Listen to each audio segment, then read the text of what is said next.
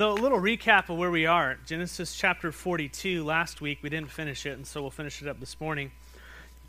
Pharaoh has this dream. Joseph has been thrown into prison at the age of 17 by his older brothers. He had 10 older brothers, one younger brother named Benjamin. Joseph was the favorite of his father. He was thrown in a pit by his brothers. The brothers told the dad, hey, he got eaten by a lion or something crazy. He was sold into slavery into Egypt. He arrived at a guy named Potiphar's house. He was falsely accused of trying to take advantage of Potiphar's wife, by his wife. He is then thrown into prison for a number of years, where he meets two people from the king's court, a baker and the cupbearer. And so, those two people, they have a dream. And the dreams were that in 3 days, one would be restored to where they were, the other would be dead. Joseph at that time says, hey, tell me your dreams, and I'll go ahead and give you the interpretation. And he gives them the interpretation of the dreams, and sure enough, just as he said, the cupbearer was restored to the king's palace, and the baker was executed 3 days later. And Joseph said, just remember me when you go back to the king's palace. And he did not remember. And so what happened is 2 years later, after this time, 17 years in prison, 17 years since he's been in the pit, a long time, the Pharaoh finally has a dream. And he has a dream with the 7 cows, and I'm going to get it all mixed up, right? The 7 skinny cows eat the 7 big cows. Yes. And the seven skinny grains eat the 7 fat heads of grain. And it was that 7 years of plenty were going to come, but they'd be eaten by a time of 7 years of really like tribulation, just great famine on the earth. And so Joseph tells the king the answer to this riddle, so to speak, this dream. God had been preparing him in captivity for this moment. And when the Pharaoh came to him and he said, hey, can you give me the interpretation? Joseph says, no, I cannot. I cannot do it. But God will give the interpretation that Pharaoh desires. Joseph was extremely talented, extremely gifted young man. Everything he did was blessed. But he had the issue, I think, of pride that God was working on. Very gifted people often have that. And the Lord kept him in prison, give him a little bit more time to bake under authority until he recognized whose authority he ultimately had to be under. And that was the Lord's. And when he said, it is not within me, but is in the Lord's, that day he was moved into second in command of all of Egypt to facilitate those 7 years of plenty, to take that extra wheat that was coming in and put it in storehouses for all the cities, so that in the second half of the year, the second half of the dream, the last 7 years, there would be plenty for everybody to have. And it is during this time that Joseph's family back in Canaan, back in Israel, they're becoming hungry. And so the father sends the 10 older brothers down to Egypt to go buy bread, gives them money. And if we remember last week, they came before him and they bowed down before him. And he remembered his dream and he started to speak harshly to them. Here he is, faced with these guys who had thrown him in the pit 17 years earlier, 20 years earlier now. And they do not recognize him. But he recognizes them. He's speaking through an interpreter. And now Joseph is engaging in finding out what's going on back home. Is my father still alive? Is my brother still alive? Have you guys changed at all whatsoever? And so it says that Joseph started to speak harshly to him. You're spies. They're like, no, man, we're the sons of one guy who's back at home, and we're one of 12. I mean, we've got 12 brothers, and one is at home and one is no more. They didn't realize they were talking to the very person who was no more, so to speak. And so Joseph is putting these situations in front of them to draw out what's going on in their hearts and their character. And God, at the same time, is drawing something out of them that we're going to be seeing here this morning a little bit more. And it says, hey, if you guys are really telling the truth, if you are really who you are and you're not spies, then go back and get your brother and come back here. And he threw him in prison for 3 days. He threw all of them in prison for 3 days. And it was while they're in the prison, they are talking to themselves. And they're going, man, we are in this situation because of what we did to our brother back 20 years ago. Their conscience is being stirred up. Something that happened 20 years ago that they tried to oppress, hide, conceal, it's starting to be brought up again. And isn't the Lord the same way with us? He won't let us dwell with those dark things. He wants to expose them. He wants to free us from the weight of that. What these brothers did not know is that Joseph, the very person they hurt, was the very person who would give them the freedom and the blessing. The very person that we sin against, the very person that we have wronged, is the one who offers us his freedom, his love, his provisions. But those provisions, although he's giving to them now, will not be fully manifest until their hearts are cleansed. And that's kind of what we're working towards here. And it says in chapter 42, verse 18, it says, on the third day Joseph said to them, do this and live, for I fear God. If you're honest men, let one of your brothers stay here in prison, while the rest of you go and take grain back for your starving households. But you must bring your youngest brother back to me, so that the words may be verified, and that you may not die. And they proceeded to do so. And in verse 21, like we talked about, it says, then they said to one another, surely we are being punished because of our brother. We saw how distressed he was when he pleaded for us for his life, but we would not listen. And that's why we're in the distress that has come. We are guilty. And Reuben replied, didn't I tell you not to sin against the boy? Oh, that's a wonderful brother there. I told you so. But she would not listen. And now we must give an account for his blood. Boy, that's heavy. They did not realize that Joseph could understand them, since he was using an interpreter. In verse 24, it says, he turned away from them, and he began to weep. He was overhearing this. But when he came back, he spoke to them again, and he had Simeon taken from them and bound before their eyes. Joseph's having a hard time holding it together. And he takes Simeon, and he binds them in front of their eyes, and he takes him into captivity. And Joseph, verse 25, gave orders to fill their bags with grain, to put each man's silver back in his sack, and to give them the provisions for the journey. And after this was done for them, they loaded their grain on their donkeys, and they left. And at the place where they stopped for the night, one of them opened his sack to get feed for his donkey, and they saw his silver in the mouth of his sack. And their hearts sank. And they turned to each other, trembling, and said, what is this that God has done to us? Here they are, being talked to harshly, being accused of being spies by this person. Their brother has been taken from them. And they went there to buy grain. They're in desperate need, and they go ahead and they purchase it. But what do you know? Their silver's back in their sacks. They're like, oh my gosh, we're messed up. We're not going to make it out of this.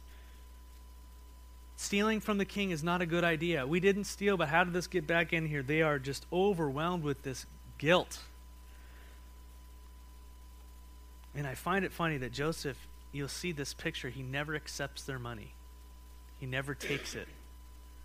He only gives, and we'll talk a little bit more about that later. Joseph being a picture of Christ. Their hearts sunk when they saw it. They were trying to look like honest guys, weren't they? They were trying to look like honest guys. This made them look as though they had ripped Joseph off.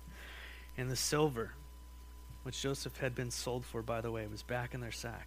Verse 29, when they had came to their father Jacob in the land of Canaan, they went back home and told him all that had happened to them. They said, the man who is Lord over the land spoke harshly to us and treated us as though we were spying on the land. But we said to him, we are honest men. We're not spies. We are the 12 brothers, sons of one father, one who is no more, and the youngest is now with our father in Canaan. And then the man who is Lord over the land said to us, this is how I know whether you are honest men. Leave one of your brothers here with me and take the food for your starving households and go.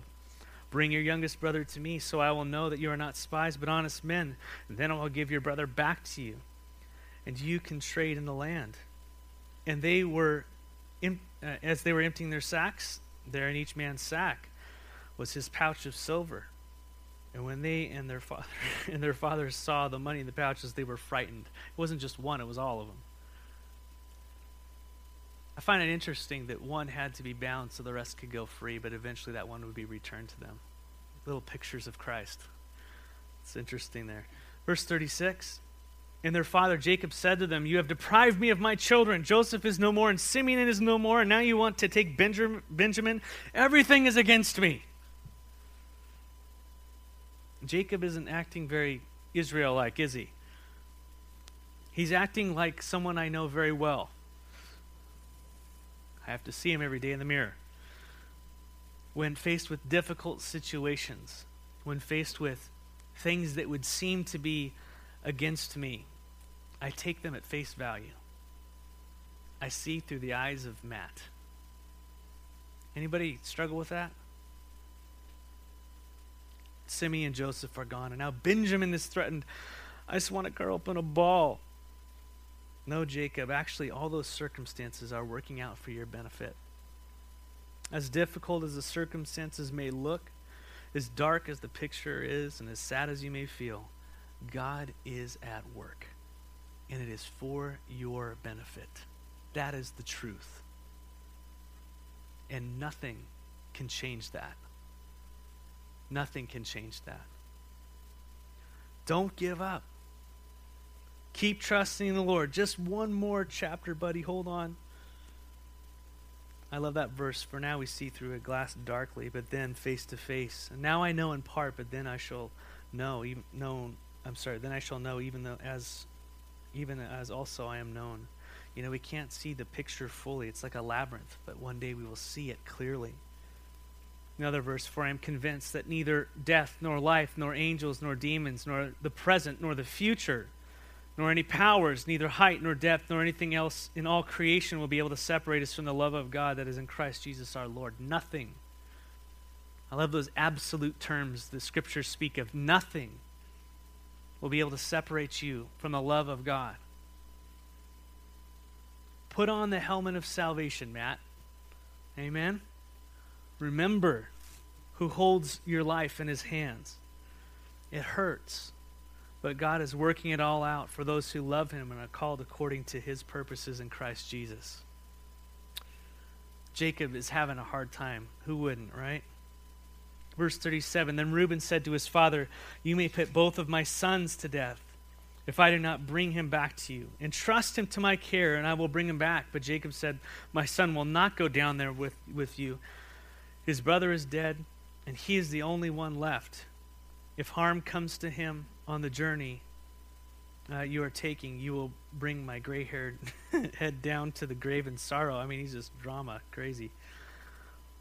But I find it interesting that Reuben, the brother who stopped them for killing Joseph, he threw him in the pit with the intention of bringing him back to Jacob. He goes, hey guys, don't kill Joseph. Let's just put him in the pit. And he had every intention of taking him and bringing him back.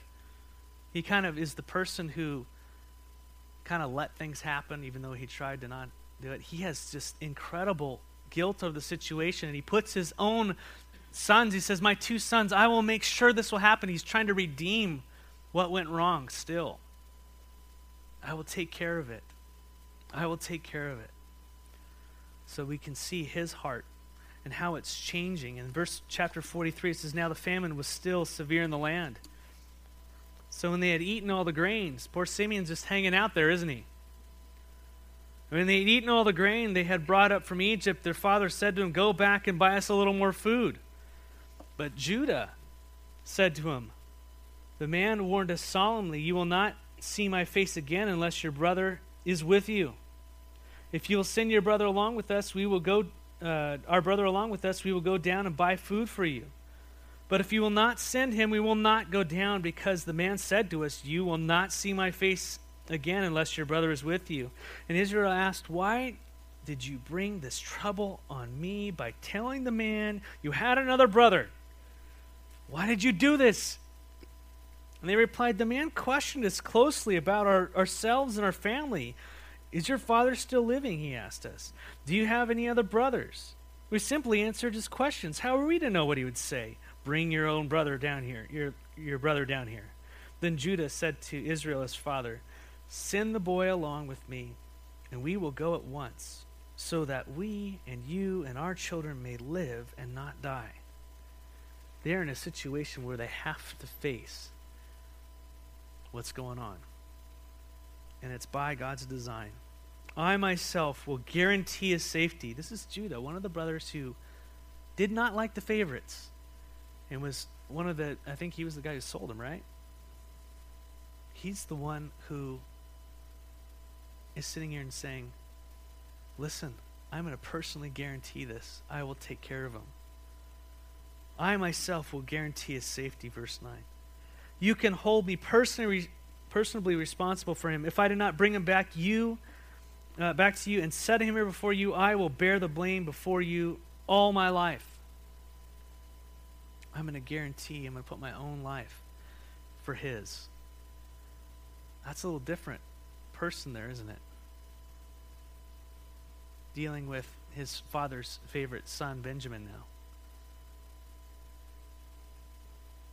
"As it is," verse 10, "if we had not delayed, we could have gone back and returned twice." Then their father, Israel, said to them, "If it must be, then do this.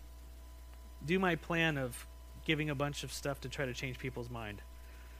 Remember that, what he did with his brother Esau? "Put some of the best products in the land in your bags and take it down to the man as a gift. A little balm, a little honey, some spices and myrrh." Spices and myrrh. "Some pistachio nuts and almonds. And take double amount of silver with you, for you must return the silver that was put back in the mouths of your sacks. Perhaps it was a mistake. Take your brother also, and go back to the man at once. And may God Almighty grant you mercy before the man, so that he will let your brother Simeon and Benjamin come back with you. As for me, if I am bereaved, I am bereaved." Very fun there. So the men took the gifts and a double amount of silver, and Benjamin also, and they hurried down to Egypt and presented themselves to Joseph. Verse 16.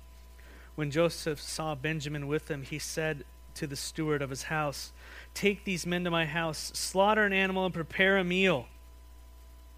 They are to eat with me at noon." The man did as Joseph told him, and took the men to Joseph's house.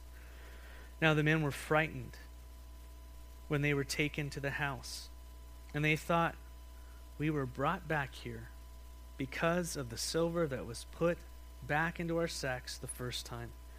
He wants to attack us, overpower us, and seize us as slaves and take our donkeys." That's what's going on.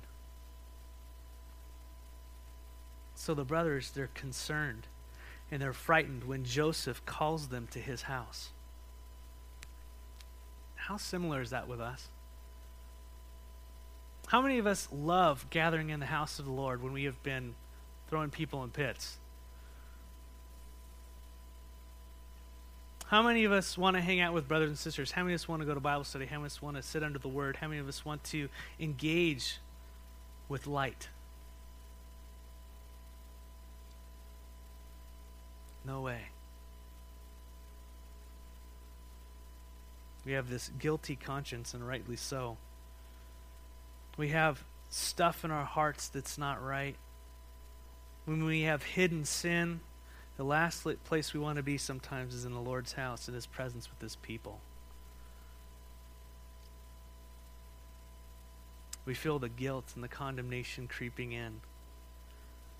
Our thinking, which the enemy capitalizes on, your enemy, my enemy, the enemy of our salvation, capitalizes on this, is that he's calling you to his house. If I go there, if I hang out, if I spend time, I'm just going to get condemnation. I'm just going to get exposed. God wants to kill me. That's why I have this cold. He wants to make me a slave. He wants to destroy me, attack me, take away my stuff, take away my donkey, no more car. I better not go to fellowship with believers or take communion. Don't go to the Lord's table. Don't do these things because I've got this stuff going on.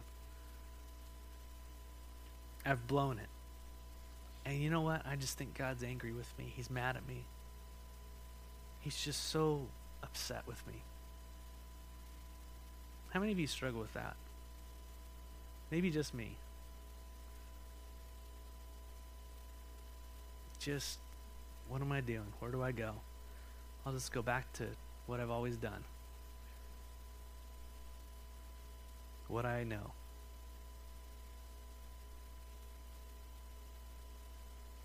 You know, what we fail to realize in those moments is that God is actually desiring to do a deep work of grace in our lives. He wants to reveal a grace to us that we cannot understand, that we have not received, perhaps, that we do not know. A grace that overpowers all sin. A grace that overflows. A love that is so powerful, so strong, it will wash away all the darkness. It will wash away who we are rightly called, sinners, right? And makes us saints, makes us clean. The very place we need to be is in his presence and with his people and at his table. Yes, Joseph had been bringing his brothers through the ringer, hadn't he? He'd been speaking harshly to him, speaking difficult things to them, allowing them to be in circumstances where they would actually contemplate the inner workings of their heart, what had been just below the surface all these years. But Joseph's purpose in that, Jesus' purpose in that, was the work that he does in us that is tough. It's for our good, and it's for an eventual blessing to us and those around us. And we are living in a society that avoids pain at all costs. We avoid pain in relationships. We avoid physical pain. We just pain. And we don't realize that sometimes that pain is speaking to us. It's trying to make us aware of something. And instead of going to the Lord's table, we run away. We run from the situation instead of hit it head on. So if you're here this morning and you're not doing well in your walk with the Lord, you've come to the right place. And yes, difficult things might be said as the Word of God is taught and as people get to know you and speak the truth in love, and by the way, not perfectly. But the Lord is at work in all the difficulties together to bless you as you draw near to him, to bless me. And so don't be afraid to come to him. Don't listen to the lies of the enemy that he's going to steal your donkey, that he's just going to smite you. He loves you.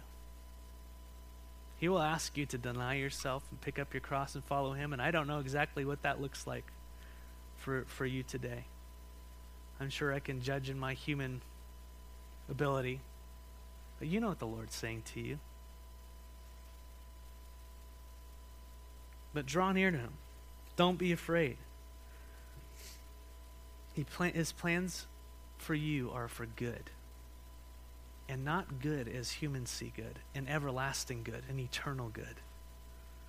He desires to give you his life, that abundant life, that is found in his presence at his table with him.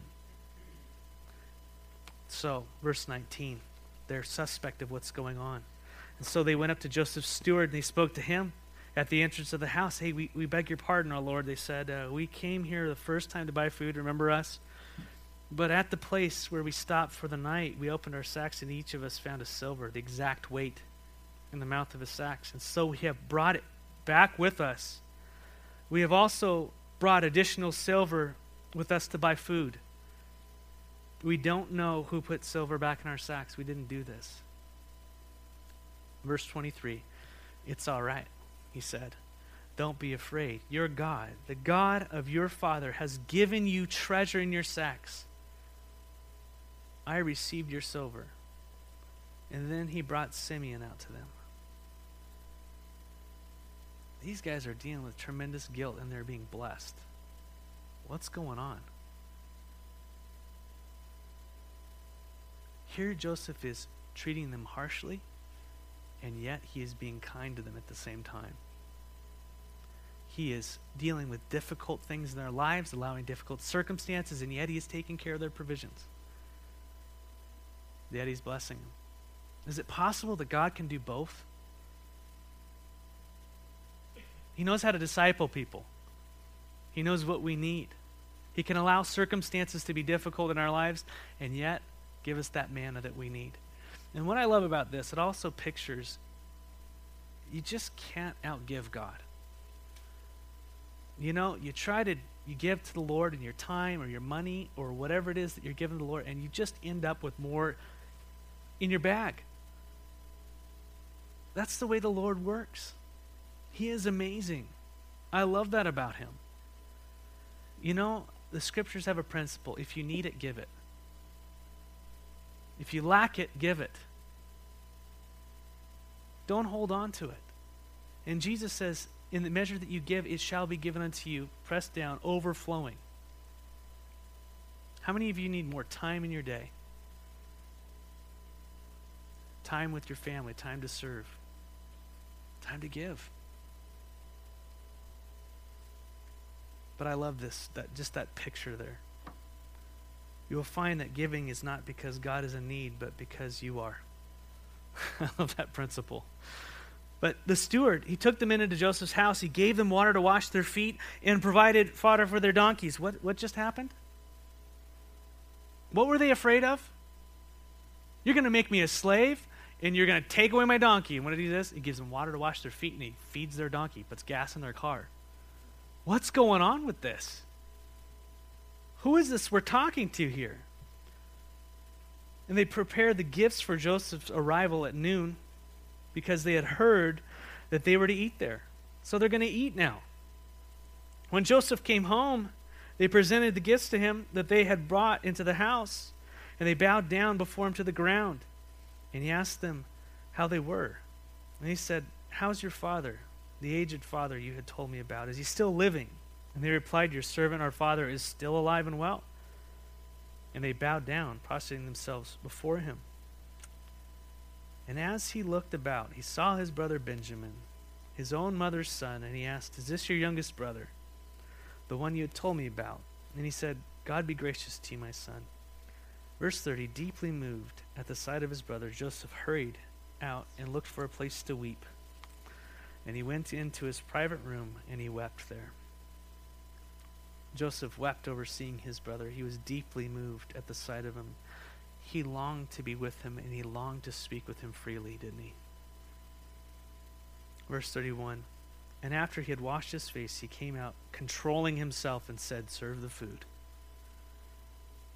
He didn't reveal himself. He controlled himself. You know, people say, hey, if God loves us so much, if he longs to be with us, why doesn't he just show up? Why isn't he, come on, God, get the plan going. Let's go.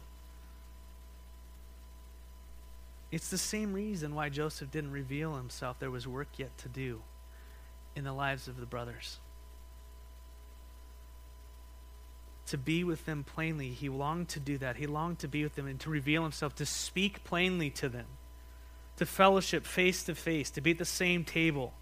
He resisted because there was still work to be done in their hearts, as we will see next week. But in the same way, if you have a pulse, if you are alive in this room and you do not see the Lord face to face, God has a work to do in your heart. He is still working on you to work in you and through you this morning. Jesus said, and I love this part, I go to prepare a place that where I am, you may be also. Jesus is preparing a place for you to be, for us to be together for eternity. But we often look at that and go, okay, he's preparing a place, he's busy. No, he's also busy preparing you for the place. Me for the place. Gathering more people from this world for the place. There's work still to be done. There's faith yet to be developed in our hearts.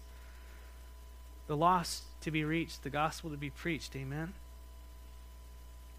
In time, Joseph will reveal himself, who he truly is, and what a day that's going to be for those brothers. The grace and the forgiveness that is going to become reality to them, how sweet it's going to be. Same with us. But until that day, God is still discipling us into the image of Jesus Christ. So Joseph, he's longing to be with his brothers, but he resists. And we're going to finish here in verse up here, the last few verses. And they served him by himself. Joseph was by himself, the brothers by themselves, and the Egyptians who ate with them by themselves. Because Egyptians could not eat with Hebrews, for that is detestable to Egyptians. This is not very PC, Egyptians. David Guzik makes note of this and says, Joseph did not eat with his brothers because at the time Egypt was one of the most racially separated societies on earth. They believed that Egyptians came from the gods and all the other peoples came from lesser origins.